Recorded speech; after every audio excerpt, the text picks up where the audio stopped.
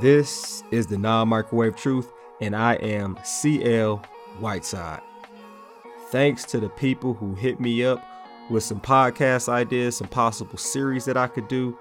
I think I'm going to actually be able to get to a lot of them and make it happen. I might not be able to get to them all, but I'm going to be able to get to a good amount of them. So thank you. And to the people that have written a review, hit the 5-star. Bless your heart. That's a great way for more people to actually hear the podcast and hear God's word, because reviews actually matter. And this is our first world problem question today.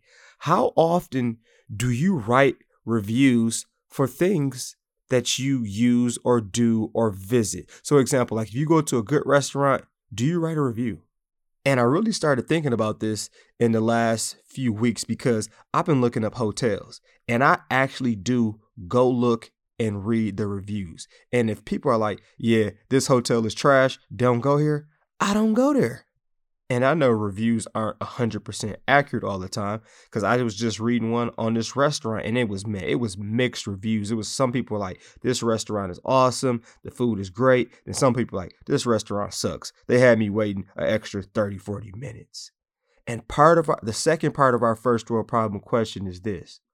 What type of reviews do you think Jesus would have from people who heard his sermons? What type of reviews do you think he would have if you were to go Google Jesus' sermon on the Mount? Now, believe it or not, I think those sermons would without a doubt be a 10 out of 10, but I don't think he would have a 10 out of 10 on his Google review or on his rating. Because I could see the Pharisees, they wouldn't use their real names. They would create a fake account. They would go on there and they would write a review about Jesus. Or actually, they wouldn't be the type to write a review. They would just give him like a 2 out of a 5-star. And it's like, bruh, this Jesus. Did you hear that? This is Jesus. Now, as you know, of course, back then they didn't have Google. They don't have the internet. Nobody really was writing reviews like that. But we're talking about if he was in today's world, what type of reviews and ratings would Jesus get? So this is a 2-part first world problem question. First one is, do you write reviews usually, or what do you write reviews on? And the second part is, if Jesus was in our world today, what do you think his rating or reviews would be for his sermons or the things that he talked about? Remember, I would love to hear from you on Instagram or Twitter. My handle is championlife23. And you know what? This should spark your motivation. If you like the podcast, write a review, hit the 5-star. And this is our first world problem. It is dinner time.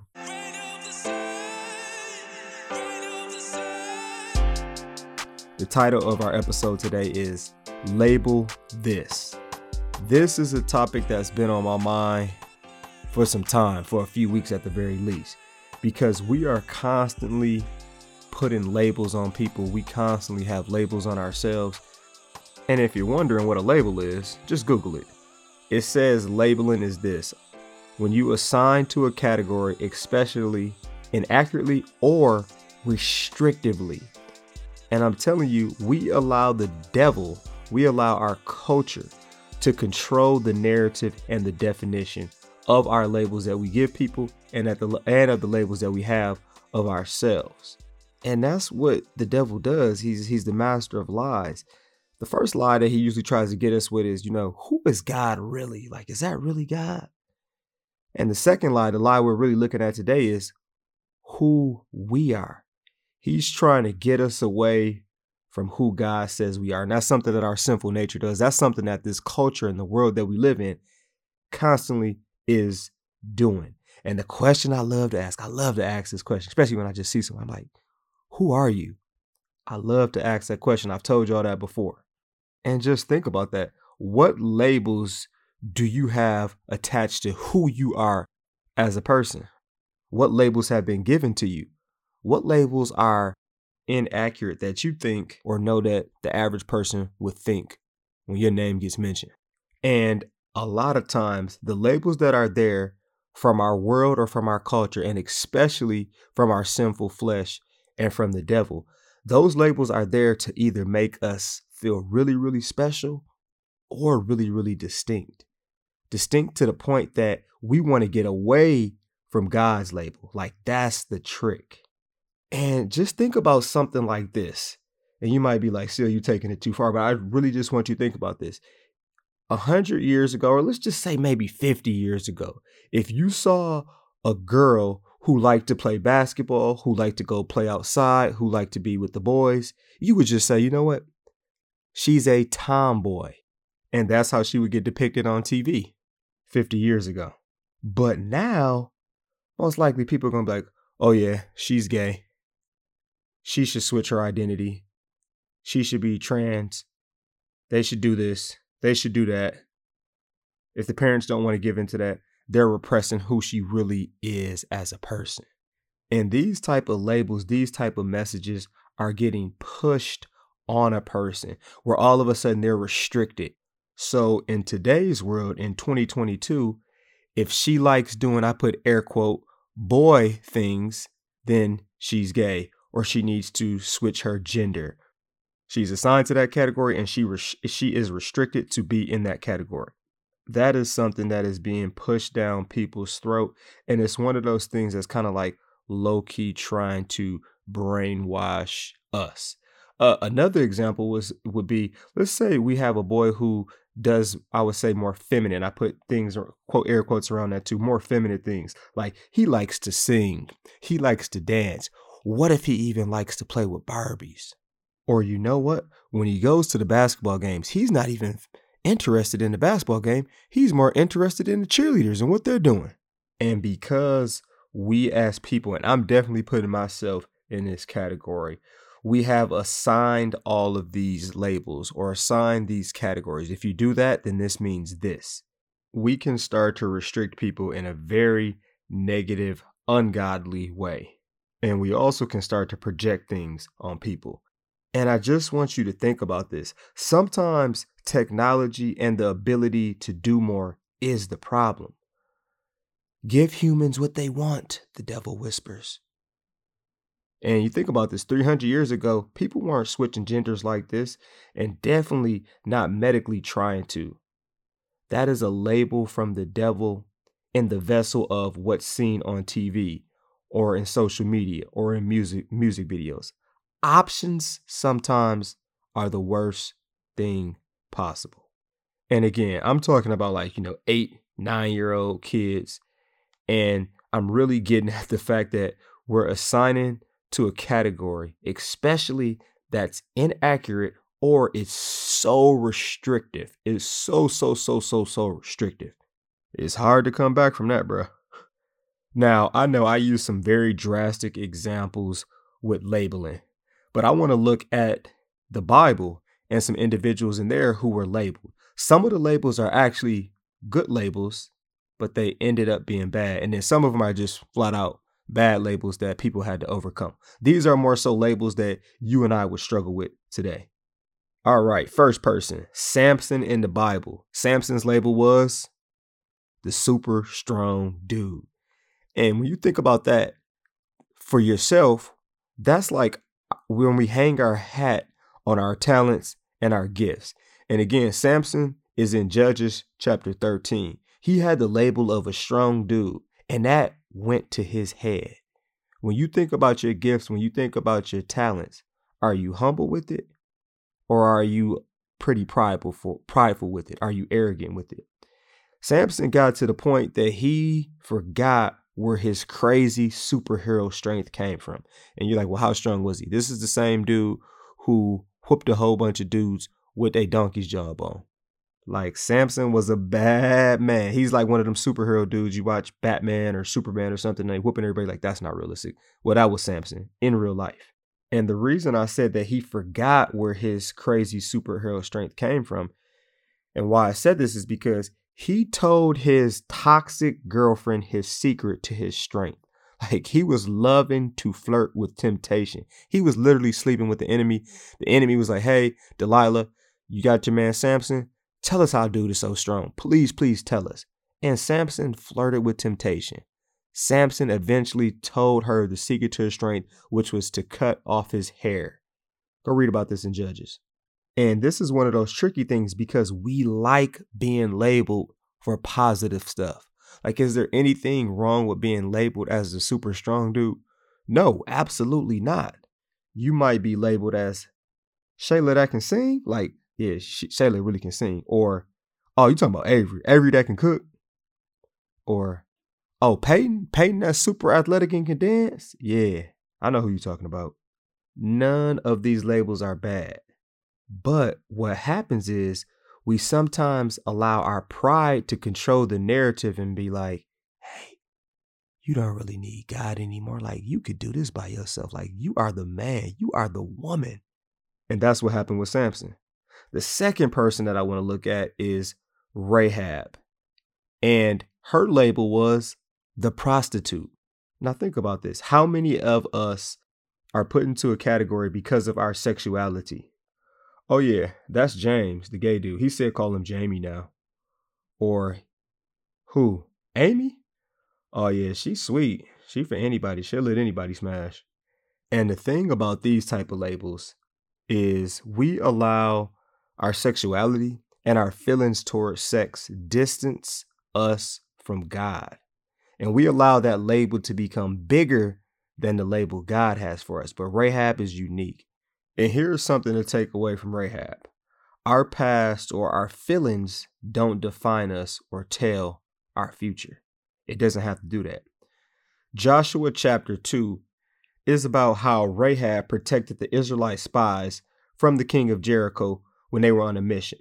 And when the king's men of Jericho, they got wind about the spies being there, Rahab hid them in her roof.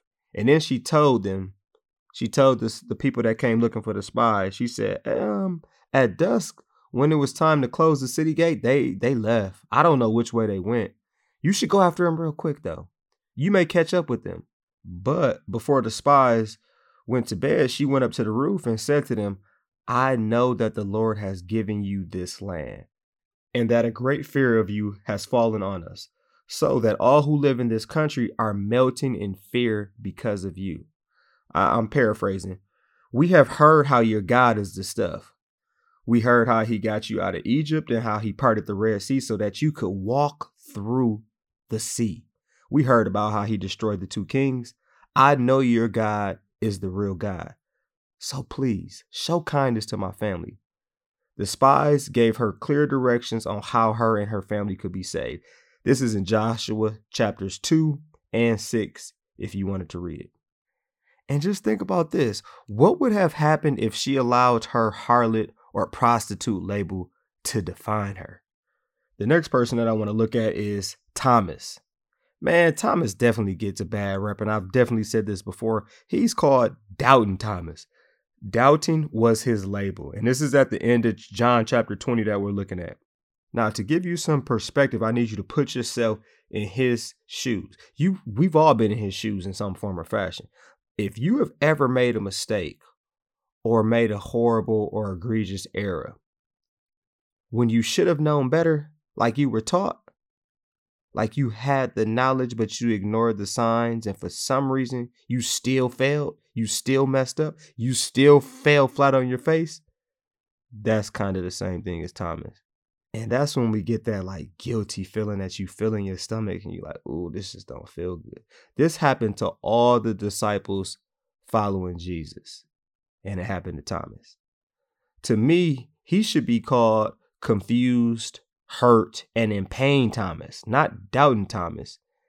And you and I can relate so easily to this because when things don't go our way, they don't go the way that we planned or we expected or we envision, that's when the label of confused and hurt and in pain gets most of us. That's when it gets most of us.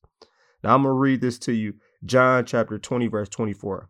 It says, now Thomas, also known as Didymus, one of the 12, was not with the disciples when Jesus came. So to give you a little background, the disciples' world had just been flipped upside down. So think about this. They had been following Jesus for 3 years. They didn't understand this whole Jesus has to die. He has to pay a debt for all of our sins, and he's going to rise in 3 days. That's not what they envisioned. That's not what they planned. And when it didn't go according to plan, they were confused, hurt, and they were in pain because they didn't expect him to die. They didn't expect it to go out like that. They didn't expect him to go out like that. Like, take a second to think about this. They saw their God, their Savior, their dude, Jesus. They saw him heal other people from the dead. They saw him feed thousands of people. They saw this man walk on water. So they didn't expect him to just give up himself like that. Like, they were missing the memo when he was telling them this. And it says that even when the other disciples told Thomas, they said, "Hey, we have seen the Lord." But Thomas said to them, "Unless I see the nail marks in his hands and put my finger where the nails were and put my hands into his side, I will not believe." A week later, his disciples were in the house again, and Thomas was with them this time. Though the doors were locked, Jesus came and stood among them and said, "Peace be with you." Then he said to Thomas, "Put your finger here. See my hands. Reach out your hand and put it into my side. Stop doubting and believe." Thomas said to him, "My Lord, my God." Then Jesus told him, "Because you have seen me, you have believed. Blessed are those who have not seen and yet believed." And that label does fit of doubting. But just think about, how did he get to that label? His plans, his expectations, and what he envisioned didn't happen. He doubted God's ultimate plan, that God was still good, even though he was confused, even though he was hurt, even though he was in pain, even though it wasn't going like he thought it should go. Now, my question for you is, what are you planning or expecting or envisioning that God may be working differently towards you in your life that's causing you to have that label of doubt? And that's probably something that's common for every single one of us when things don't go as we necessarily envision them to go. Next on this episode of Label This, I want to look at my little homie Zacchaeus. And I don't know about y'all, but I definitely remember this song up in Sunday school. Zacchaeus was a wee little man, and a wee little man was he. He climbed up in a sycamore tree for the Lord he wanted to see. Zacchaeus, you come down, for I'm coming to your house today. I forgot the words. I messed it up, but you get the point. Now, Zacchaeus had the label of his looks, which is being a little dude. And I know how that is to be a little dude. And he also had the label of his job, which is Zacchaeus the tax collector.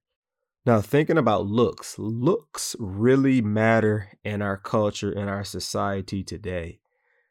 Good looking Greg that can pull any woman? Or are you talking about ugly Greg who gets no play? You talking about skinny Steve or fat Steve? We can easily overcompensate. Like, you think I'm ugly? Okay, watch. I'm going to have sex with her and I'm going to have sex with her. And he actually does. Or we can get in this rut where we can give up. Like, I'm so fat. What's the point?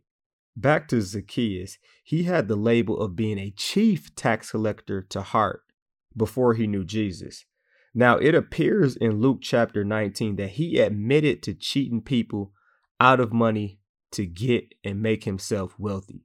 So it's one of those things where taxes cost $200. He could go up to somebody and be like, "Hey, you got to pay $300 for taxes." He could take $100 off the top, take the other $200, give it to the Roman government, and pocket that other $100. And a lot of tax collectors at that time had the MO for doing that. In chapter 19, it also tells us that Zacchaeus was short and he couldn't see Jesus because of the crowd being in his way. I know how this is as a little person. You got to be like, man, you got to find that cracker, or you got to stand up on somebody or something. But you know what a lot of people will do? They'll be like, "I didn't want to see anyway." This is what that label could have done for him and does to some of us. We act like we don't want it anyways. But what does Zacchaeus do? He climbed a tree since he wanted to see Jesus. Zacchaeus didn't allow his label to make him stubborn or deny what he really did need. The last individual that I want to look at on this episode of Label This, we don't even have a name. It just says the thief on the cross, criminal, rebel. Those are the labels. And we're going to look at Luke chapter 23 for this. And I just want you to think about This is one of those what we do or we don't do. And the thing about this label is actually legit. And what we see with the thief on the cross, what we see with the criminal is he actually took ownership for why he got that label. Do you take ownership for some of the labels that you get? Bad Breath Brandon, because he doesn't floss and brush his teeth every day. Always Lying Susie. Can't hold a job, Robert. And sometimes we get in a rut because there are consequences to things that we have done. The thief was on the cross because of his actions and the things he had done. The criminal on the cross, he realized something when he was on that cross dying. He realized something that all of us need to realize when he rebuked the other criminal on the cross who was insulting Jesus. To paint the picture for you, Jesus is dying on the cross for the sins of every single person who has existed or will exist in the world. He's got two criminals beside him that actually deserve to be hanging on the cross. And one of them gets to talking crazy to him. By the way, he was dying for the person that was insulting him too. But the one with the title, or the label, I should say, that we'll give is the thief. He said to the other criminal, he said, "Don't you fear God? Since you are under the same sentence, we are punished justly, for we are getting what our deeds deserve. But this man," he's referring to Jesus, "has done nothing wrong." Then he said, "Jesus, remember me when you come into your kingdom." The thief on the cross, he realized he needed a savior, and he realized that that savior was Jesus, even in the midst of paying for a consequence. Now, I usually complain during my consequences that I rightfully deserve, and I ask God, please take it away, please take it away. But this thief on the cross, he remembered God's grace during his label and consequence. All of the individuals that we discussed today, they overcame their label. The first person we talked about was Samson. And at the end of Judges 16, after some major humbling moments, he asked God to remember him and to strengthen him. Key point to take away from him: be humble. Pride comes before the fall. Second one, Rahab, the prostitute. She was able to save her family and friends and end up being one of Jesus' great grandmas. I don't know how many greats it is, but she's in the bloodline of Jesus Christ. Key point from her: you are more than your sexuality. And with God, still can be used for greatness because he paid for the debt of all sins, including sins of sexuality. The third person, Thomas. Thomas is believed to be a major missionary and contributor to spreading the gospel. A lot of biblical scholars think that he may have traveled as far as east as India to spread the gospel. And he was willing to die for Jesus. And a lot of them believe that he died a martyr there. And the key point to take away from Thomas is, don't allow our feelings or expectations to create a label apart from God's label for you and I. The fourth person, Zacchaeus, the wee little man. He stopped allowing his little title, little job to create distance in a relationship with Jesus. And the key point with this is, we have to stop demanding God to change his stature, and let's start changing ours in order to better position ourselves to see his grace, his mercy, and his love. And the last one, the one we just talked about, the thief on the cross, he got a label he actually deserved and earned. And the key point to take away from this is, even if we rightfully earned a label, the greatest and most important label we have is child of God. When we embrace labels that weren't given to us from God, and or we start to exclude God, it creates a false sense of identity and sets us up for spiritual failure. And on this episode of Label This, I wanted to share this philosophy that I ended up adapting. Because what I notice is, when we spend time and energy trying to prove our doubters wrong and going at our haters, we forget to love and embrace the people who love us. We forget to live up to the idea that God has for us. I adapted this mindset that I'm not dying to prove my doubters wrong. I'm living to prove my believers right. And people are like, well, you always gonna have haters. You always gonna have people that doubt you. But at the same time, you actually might not, because sometimes people just don't care. So what is that? But you do have someone who always believes in you and always loves you and always wants the best for you. And that's our God. And to close this, know the label that we have. 2 Corinthians 5 verse 17 tells us, if anyone is in Christ, he is a new creation. The old has gone, the new has come. And then I also want to leave you with this. This is from Galatians 4 chapter 7. This is from the Message paraphrased version of the Bible. It says, thus we have been set free to experience our rightful heritage. You can tell for sure that you are now fully adopted as his own children because God sent the spirit of his son into our lives crying out, Papa, Father. Doesn't that privilege of intimate conversation with God make it plain that you are not a slave, but a child of God? And if you are a child, you are also an heir with complete access to the inheritance. And this is the non-microwave truth. Thanks for joining me on this episode of Label This. Peace, punch, Captain Crunch. Say no to drugs and yes to Jesus. I'm out.